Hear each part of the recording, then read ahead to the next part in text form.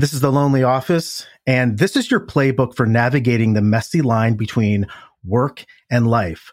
Our topics are sourced from real, anonymous workplace conversations happening within Glassdoor communities, from how to get fired the right way, I know about that, to whether HR is actually your friend. We discuss timely work-life issues so you don't have to brave the professional world alone. Okay, this is a fun episode. Biggest mistakes ever at work. That's the trending topic, huh? Yeah, I want to tell you about Zach. Zach is a young marketer. He's at an architectural firm in the Midwest, and he's tasked with creating 100,000 trifold brochures for direct mail, trade shows, etc. Trifold brochures. Oh, yeah. Yeah. One of the key features of the brochure was a custom QR code that people can use to take them right to the firm's website. Right. Do it all the time. Yeah, but the problem is, Matt, Zach wasn't super familiar with how to create QR codes. Oh, no. Oh. He didn't say anything to his manager because he didn't want to seem green. You know what I'm saying? This is not going to end well. So he's working late. He's got multiple tabs open on his browser. Now, it's worth noting that Zach is a huge fan of anime. Uh-huh. And at the same time, he's working on figuring out how to make a QR code for the brochure. He's also trying to secure tickets to an upcoming Comic-Con. Stop. Gen Z, right? He's multitasking. Right. So he's toggling between all these computer tabs and eventually finalizes the QR code. Okay. He hits the deadline. Brochures are printed, shipped. Zach is feeling great until, here we go. A week later, he gets this urgent email in his work inbox. It's from his manager asking why all the traffic from the QR code on the brochures is being directed to the Neon Genesis Evangelion exhibit at the upcoming Comic-Con. Oh, man. Zach, I cannot believe he didn't double, triple, quadruple check the QR code before he sent things to ship. Yes. And have someone else check it. That's the key. Yeah. Where's the manager in all this? I will say I worked on a direct mail project and the return envelope was sent to the wrong address. And it was not my fault, but it's still like, why didn't somebody catch this? Were you able to identify the address it was sent to? It was another address that the company used for another piece of their business. It wasn't being sent to the Comic-Con. No, but there was that initial reaction of everyone finger pointing instead of hand raising. Yeah. I don't know if Zach is a new hire or maybe a fresh grad out of college, but one certainty he's going to discover in the workplace is that there will be mistakes. There's a tendency amongst particularly young professionals to approach the workplace having a stated goal of preventing any mistake, kind of this utopian picture of perfection. I think being new to the workplace or really new to any job, there's so little that you know with certainty. But the one thing you do know is without fail, you will encounter change. And with that change, you can count on the fact you will make mistakes. And those mistakes will be costly to your company. Sometimes they'll be costly to the trust and confidence you may have built with your coworkers. From my experience, a decade and a half of building companies, the best work mantra or work philosophy ever shared with me was by a former Marine turned startup operator. And his advice was, the only constant in life is change. So acclimate to it and get used to it. And it's funny, almost a decade later, I still find this to be the best reality reflecting advice for first-time founders to internalize. Even if you're not a founder building a company, when you recognize that change is an inevitable agent acting in your work life, you also recognize that mistakes will then, by definition, occur. And the only thing left to do is incur the costs of the mistake, learn, and move on. An Argentine writer, Jorge Luis Borges, has a relevant quote on this. And his quote is, if I were able to live my life again, I would commit the same errors, but just a bit earlier so I could get over them sooner. And I absolutely love that quote, or a version of that quote, because rather than living within a psychological fortress where perfection is the goal and anxiety and stress are just right around the corner the moment a mistake is realized, when you recognize what's actually in our control within a constantly changing environment, all you can do is absorb the mistake, correct it, and move on, and handle the changes as well as the mistakes that await you. I kind of want to start by just hearing from all of us some of the mistakes that I'm sure we all made. I could spur the imagination or spur our memories a bit by reading from some Fishbowl Glassdoor threads. I would love that. I just picked a few here. There's so many, honestly. And in this one, a staff accountant on Fishbowl wrote, a friend forwarded me an email that she received from HR letting all the managers know that Susie admin had left the firm to pursue other opportunities. I replied back to this email saying that was a bunch of BS. Susie's been fired. We actually know why. She didn't leave the firm. It turns out, though, I didn't just reply to my friend. I replied back to the entire HR thread. Gosh. I came back from lunch and went straight to the HR to try to mitigate the damage and apologize. I had an AIM incident. This was obviously a very long time ago when that's what we were using instead of Slack. And the other junior account person thought he was messaging me complaining about our boss, but messaged our boss. Right. And she was also upset with me. And I'm like, dude, I'm not involved. He did it, which is not the best way to handle things when you've screwed up. Yeah, exactly. It's better to own up to it and apologize sincerely. Just reading another one. So this is coming from a senior manager. 3 times in a row, I scheduled team calls with a client and I forgot to include the client every single time.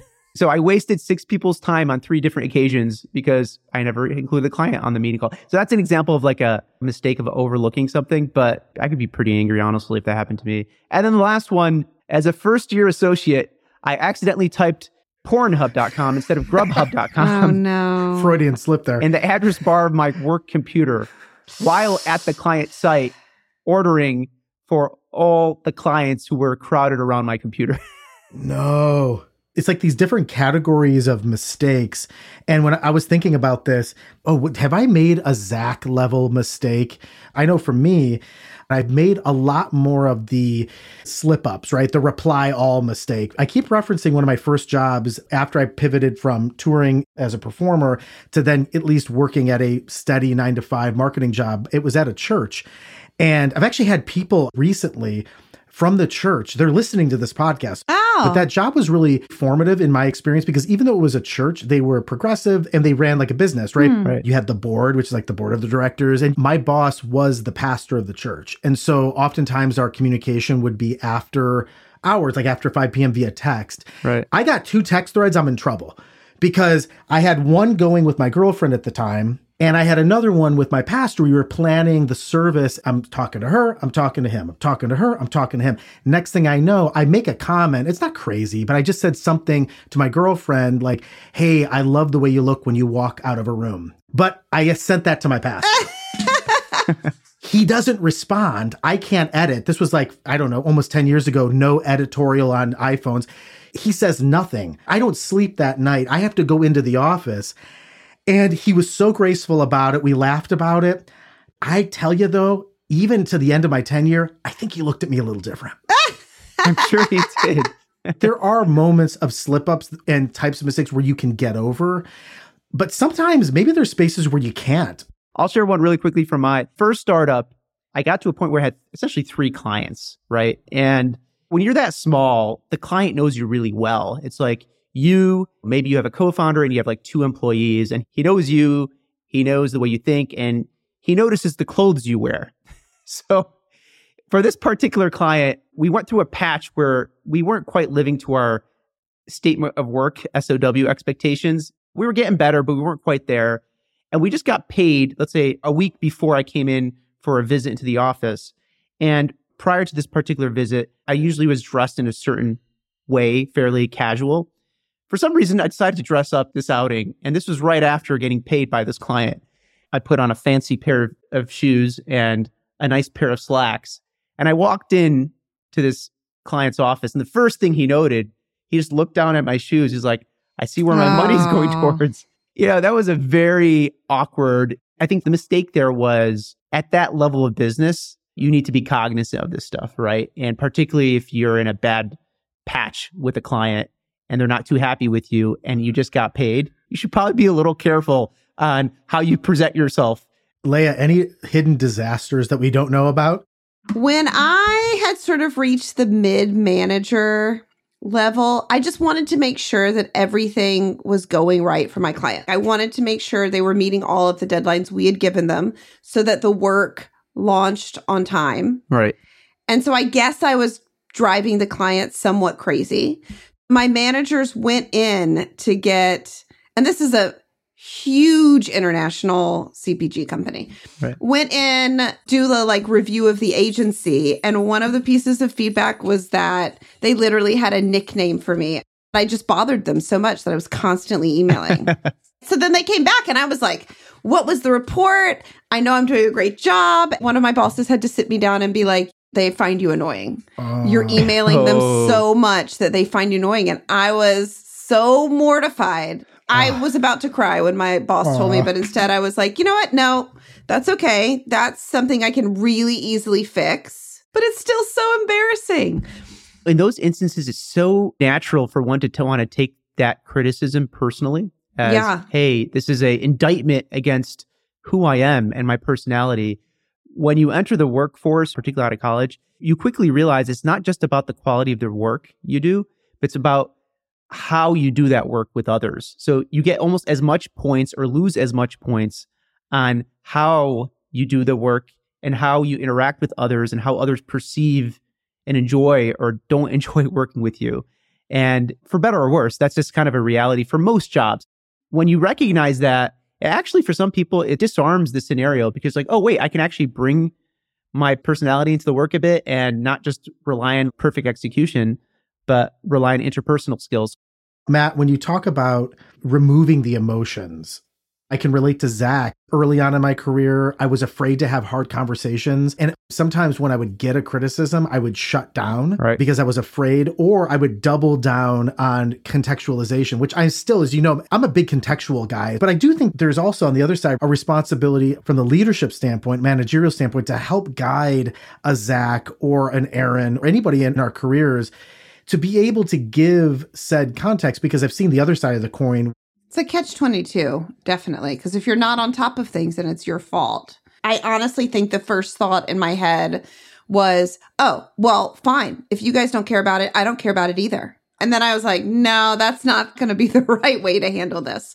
And now people always tell me that I'm great under pressure, that I don't freak out when there's bad news or that. And I do think that to your Argentine philosopher's point, I think that was a writer. It's a writer. It's a poet. Sure. That was a lesson that I learned pretty early in my career that was really, really helpful.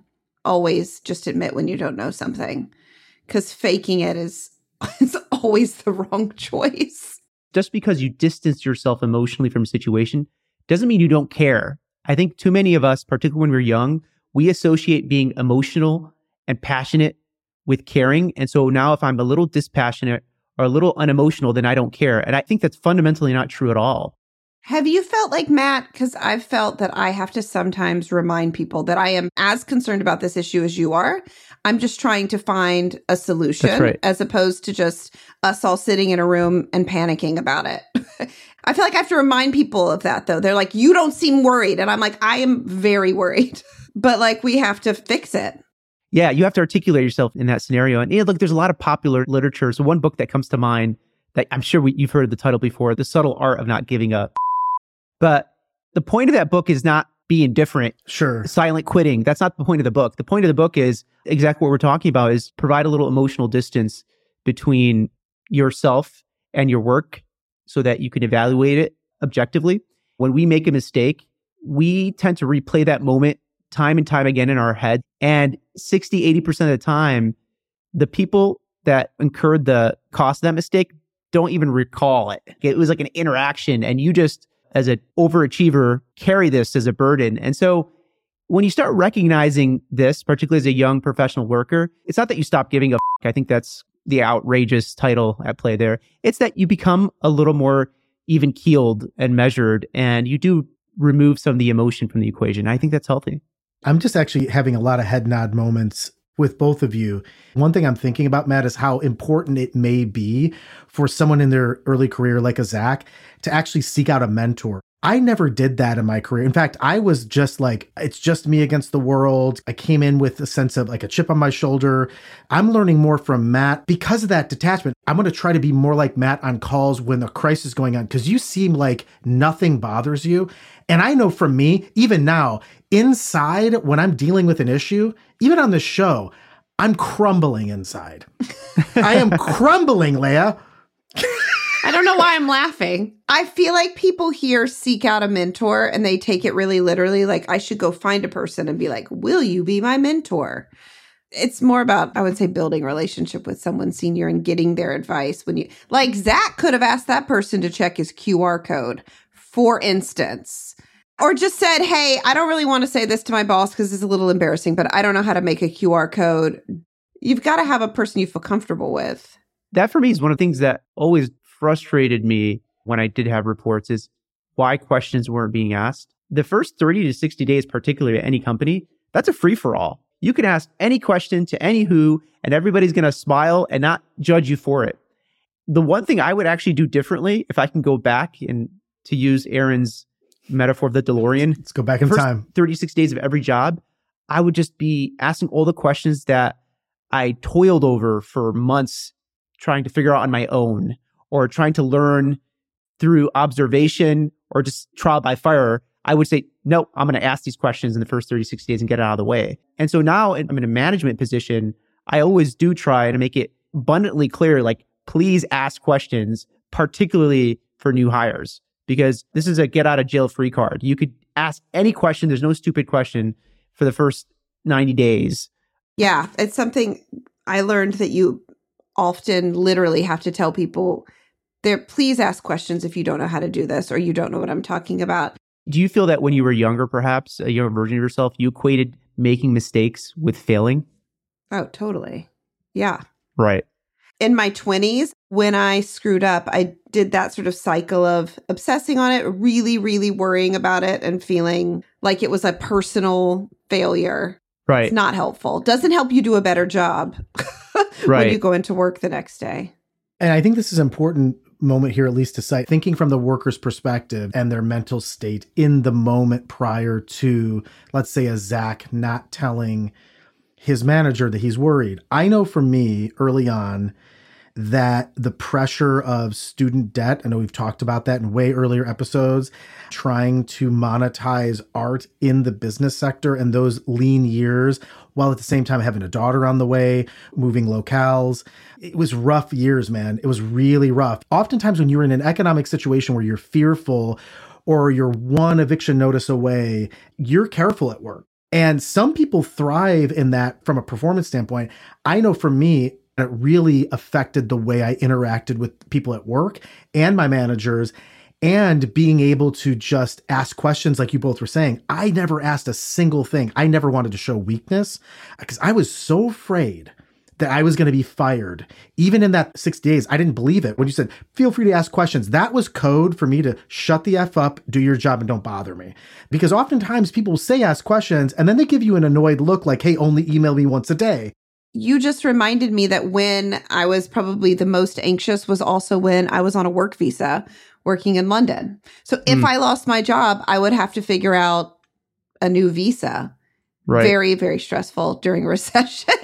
But I think I had a great team who sort of encouraged me to ask questions and grow. Back to the original question of whether making a mistake equates to failure. I shared this with you, Aaron, earlier. Probably the most expensive mistake I ever made. I can quantify it. It was around a $500,000 mistake in around 15 minutes worth of time. One of my early clients, again, my first startup, as you notice a lot of mistakes with my first startup. The good news is for future clients of mine, my third startup, I've already got them out of the way. So don't hold it against me. For one particular client, a well-known flower company, they make money 2 days a year.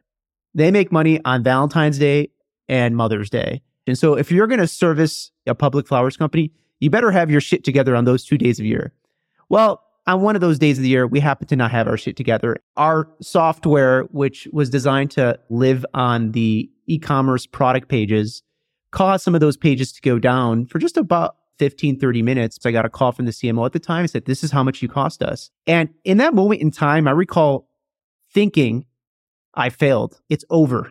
But even then, with some of the advice that I had mentioned earlier around, I was able to own the mistake.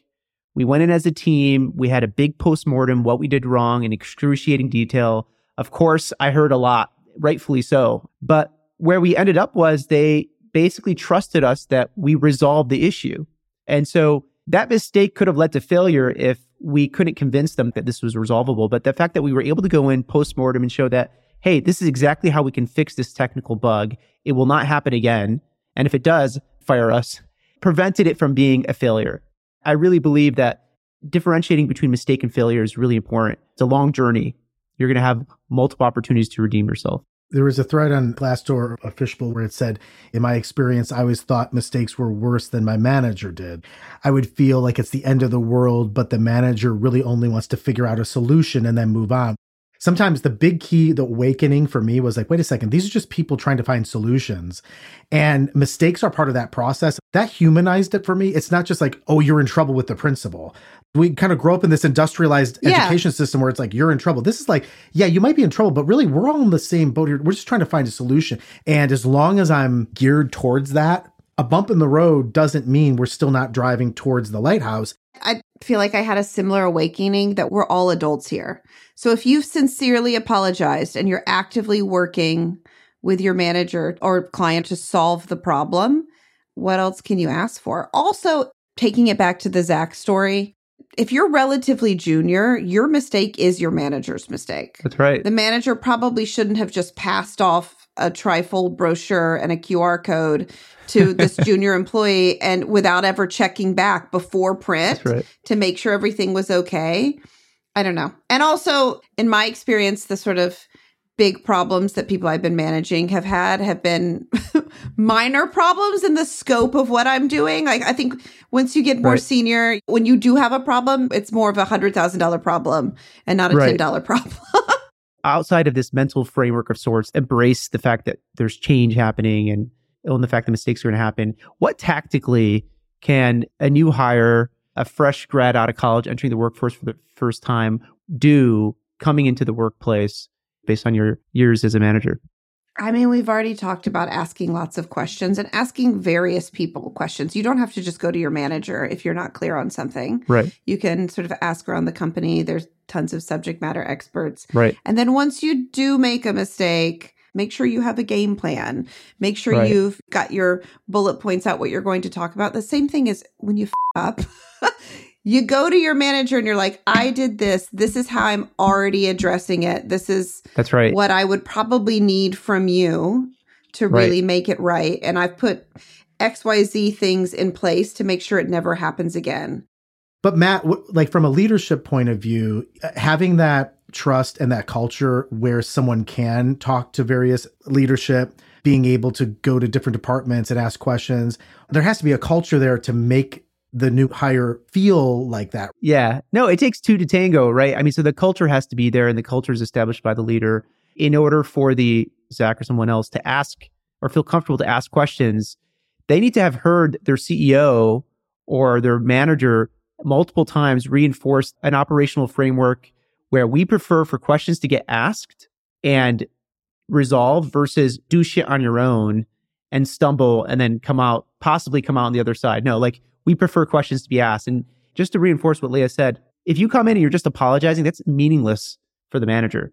They'll conclude that you're a nice person, but you want to gain their confidence again, right? So if you find yourself with a mistake, come up with a plan, a playbook, whatever you want to call it.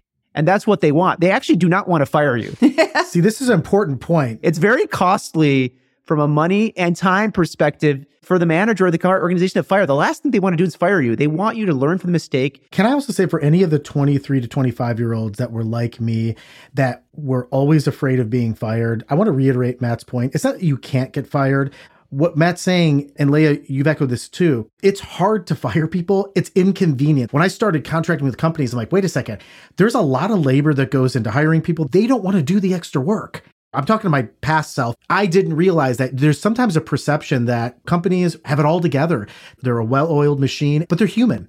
And they're just trying to solve a problem. And you can help solve that problem by just recognizing these are human beings and to not be afraid. They're your ally by definition, right? So you're not hired into an organization if the manager you're going to be reporting to hasn't to some degree signed off on it. They staked their reputation on bringing you in, and they want to see you do well. And the same thing for a startup that does business with a company. That CMO, in my case, had a lot of vested interest in us continuing because he staked his reputation on doing business and brought me in. He didn't want to end up with egg on his face amongst his own colleagues and coworkers.